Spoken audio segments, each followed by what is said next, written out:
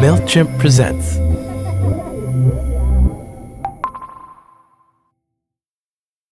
The first day I met Chris, we were shooting a video for a website. And in the video, Chris played my boyfriend.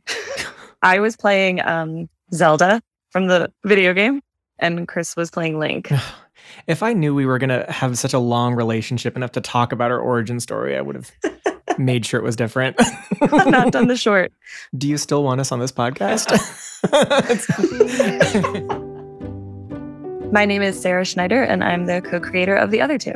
And my name is Chris Kelly, and I am the other co-creator of The Other Two. Before they created their TV show, The Other Two, Chris Kelly and Sarah Schneider were the youngest head co-writers in Saturday Night Live history. At SNL, they won an Emmy for Outstanding Variety Series and a Peabody for Political Satire. The Other Two premiered in 2019, and the second season came out in 2021. Entertainment Weekly described the show as an endearing family comedy masquerading as a legitimately hilarious pop culture satire. But even before Chris and Sarah actually met, they knew of each other because they were both cutting their teeth in the comedy world in New York. I knew who Chris was because he was working at The Onion and performed at UCB. This is the Upright Citizens Brigade Theater. We knew of each other. We have a lot of friends in common, but it was a name I think I'd heard before. Yeah, totally. But we really came up on parallel paths. Mm-hmm. We graduated college at the same time. Sarah, you were at College Humor. I was at The Onion doing the same thing, and then got hired at SNL around the same time. And we were both born in 1983, 3 days apart from each other. Mm-hmm. That's cute. It is cute. We planned that. So we were sort of kind of moving in tandem, but didn't really know each other until our brief first kiss on the College Humor video. We did not kiss, did we? I know the metaphorical kiss. Oh my God. One little peck. No. No, we did. I hope we didn't. No. But then I think probably went our separate ways-ish until I got hired at SNL that fall. And then we were like, oh, you, my girlfriend You from again. the internet. When Chris got hired at SNL, I was still the lowest of the low on the totem pole. So when Chris showed up, I was comforted because I at least knew who he was. So it's sort of that first day of school in college where you're like, oh, that kid's from my high school. So at least I know him. He's my anchor. My first day was the first writing night of the first show. And I truly remember thinking, this is a nightmare. This is my dream job as a nightmare. Just because you're so stressed. You're like, holy shit, I've tricked everyone in my life into getting to do this. It was literally I'm not going to sit on a couch next to Kristen Wiig and picture my shitty little things. Yeah. When you get hired, you tend to write with the people that you're hired with, and or you tend to write with the people that you are put in an office with. It was sort of like speed dating or something, and you never knew what anyone else was up to, and it could turn into a very lonely night because everyone was booked. So I remember being like, fine, Sarah, I can write with Sarah. And we really clung to each other for goddamn dear life. Then we did get into a pattern where we were just like, this is working. We are in the same wavelength. We like the stuff we write together. We have the same sensibility or things we want to write about, or the same people on the show that we would write a lot for. Yeah. So we kept it up. We didn't come into the show as a pair, but we eventually became a pair. We eventually became Chris and Sarah. And then at the end of our first year, Kate McKinnon got hired, and I had known her from UCB. And then in our second year, A.D. Bryant got hired, and then the four of us codified around each other. When Kate and A.D. came, I think it really did change things for all four of us, really, because they were new and they needed someone to write with. We found two actresses that we were like, oh, you are so funny. You can make everything we write better. It was the four of us that wrote together all the time. We really were there all the time, and you felt like you were sort of in this shit together in a way that did bond us. When you're first, second year there, it's a lot of crying and frustration and wondering if you're doing well or if you're going to get fired. Yeah. So you really just see each other at your best and your worst. You know what I mean? At your absolute stinkiest, smelliest, at your most stressed, you're literally paying your bills in front of each other and putting on deodorant because you didn't get to go home that night. So you're watching each other clean and bathe and do your finances. We had an ongoing tally on the wall of our office of who farted first each writing night. Who was the first one to fart? And we would write their name on the wall. It's disgusting. I mean, you definitely get closer. I mean, what don't we know about each other? Because your whole life is in those offices. After a third season, we got promoted to writing supervisors, which was the next step on the way to head writer. You work with newer writers and help guide what they're working on, and you hear pitches from them. And it's just like a little bit stepped up responsibility.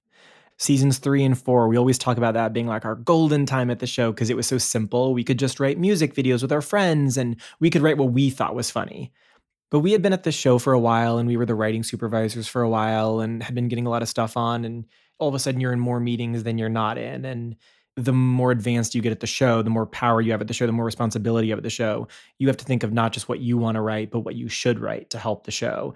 Plus, we were writing a lot of political stuff. And it was the one year we were head writer was the 2016 election. And we had to be so on top of the news cycle, which was like daily devastation. And so it was just not only trying to find the humor in every day, but like I never would have told my younger self that you're going to be a writer at SNL. And part of that is you're going to have to know who Betsy DeVos is, who's the Secretary of Education. And you're going to have to know everything that she does and tweets every day. It was great and it was fun and it was one of the times of our lives, like to be in it and be like, I know this is one of the experiences that I will have in my life is being head writer this year.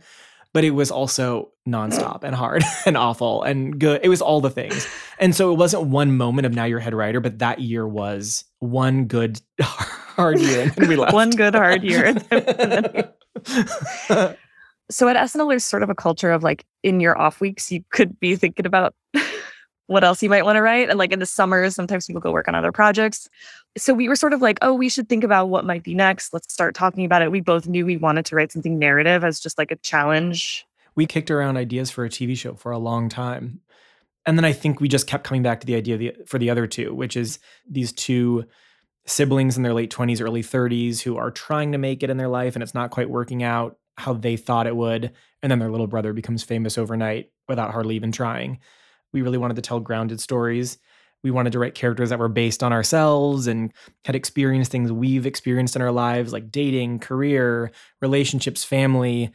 But then we also really like writing silly, stupid stuff. So it kind of let us have our cake and eat it too. It just felt like the most vivid world. We were like, oh, we can go a lot of places with this idea. We didn't explicitly talk about basing Brooke and Carrie, who are the leads of our show, on us. It's mostly the way that they interact with each other. The things they talk about, the way they speak to each other that's sort of how Chris and I talk. Yeah. We wrote the pilot while we were at SNL, and it was totally a different experience to pitch the show. I mean, every step of it, I think the whole season 1 was like brand new. People say like SNL is the hardest place you'll ever work. And so everything else will feel easy. But I have found the other two to be, there aren't even words to describe how much harder it is than SNL to me. But yeah, you're really spoiled by the infrastructure of SNL. It's a well-oiled machine. So you get to write something and see the most talented people in the world bring it to life immediately. Yeah. You know, write something and it's on TV in 3 days It's on a TV in 3 years. Yeah.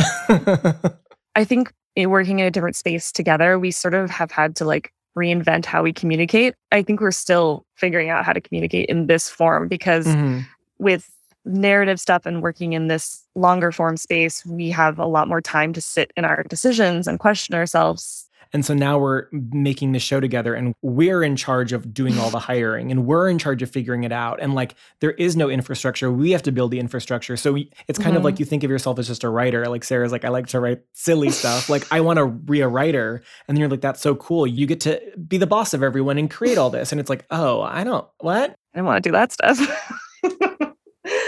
Also, I lived in LA and she lived in New York. So it was always, she was coming here to write the show or I was going there to shoot. And so it was always, one of us was always not in our home at the end of the day.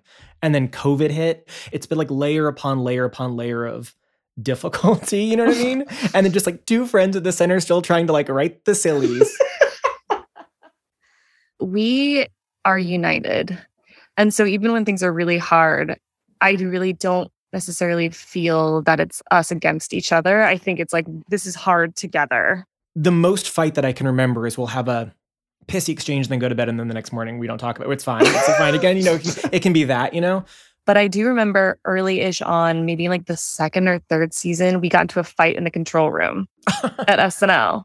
I don't remember exactly what it was. Maybe about the shot, but we disagreed and Chris left the control room.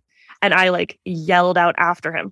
And then the next time I saw him, he was like, okay, so what are we going to do to the part? And I was like, I don't know. I think, and it was just, we had totally moved past it. And I think if someone that you're not friends with, you then are like, that's the end. But I remember being able to get over it very quickly. And that continues to sort of be how we interact to this day. It's usually one person really having a problem and the other one being like, you are responding in a way that's enough for two people, so I don't need to respond anymore. So I'm going to be the anchor right now. But in general, it's usually like me being very anxious or panicky about something in the writing or this isn't tracking, and her being the like steady hand being like, it's fine. I see everything you're saying. I totally get it. You're not wrong, but we can solve it. We always do. He's talking about how anxious he is, but I feel in general, one of the reasons that I've been working with him for 10 years, even though he's an absolute nightmare, is the level of attention to detail and wanting something to be great elevates everything that we do together. So he's always often the one being like, I don't know about this. And I'm sitting back being like, God damn it. Like, can we just do this? And Chris will be like, it just doesn't feel right. And it'll take us a day, a week, a month to figure it out. But then there's no arguing between the two versions. One is better. So you can't really fault the guy for that. But then writing wise, yeah, I guess you are sillier maybe. Yeah, I think right? so. Which is good. Yeah. And Chris is like so good at dramatic and so good at writing like a scene where 5 people talk to each other. He just like knows how to write people talking in a way that feels so authentic. He's so good. I think so many people are talented and so good, and I've loved working with everyone I've worked with, but there are so few that the Venn diagrams of what we think are funny and the way we like to work, and our Venn diagrams are so close to being a circle.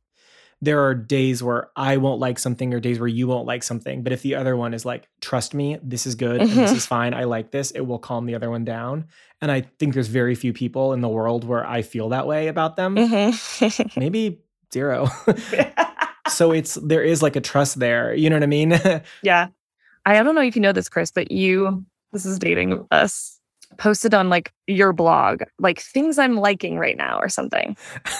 Oh God. And one of the things was this web series that I had worked on called Full Benefits for College Humor. Oh, that's nice. And it was like a list of like 5 things. And one was that. And I just always think about that because I thought Chris was so good at doing his own thing. And then for him to be like, I like this thing that you're doing. And sometimes now, even when I'm like, Chris doesn't like what I'm writing or adding to this, I'll be like, but he liked me back then. And we've lasted now for so long. I just feel like it's rooted in like a real sensibility connection that was before we even knew each other. Yeah. And I think that's telling. I don't think there's like a moment that you notice you're best friends. It's just our lives are so intertwined. It does feel like a combination of best friend / sibling / it's so silly because we're also like business partners, which is such a bizarre thing that is true but feels fake. You know what I mean? To have like a company together. I know her family. She knows my family. She like, we have relationships with each other, significant others outside of each other. Yeah, it's just so enmeshed.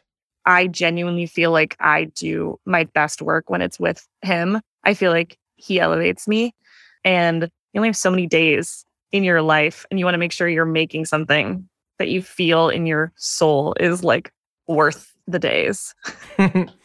Yeah. That was gorgeous. And if that doesn't make it in, I'm suing. Chris Kelly and Sarah Schneider are partners.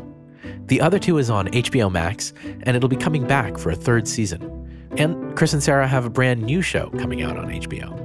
You can follow them on Instagram at Chris Kelly Instagram and at Sarah D. Schneider. Partners is made by me, Rishikesh Hirway. I produced and edited this episode and made the music. Maureen Hoban is my co-producer, and Chloe Parker and Casey Deal are the production assistants. Partners is a MailChimp podcast made in partnership with Radiotopia. Find out more at mailchimp.com/presents and at radiotopia.fm. Thanks for listening.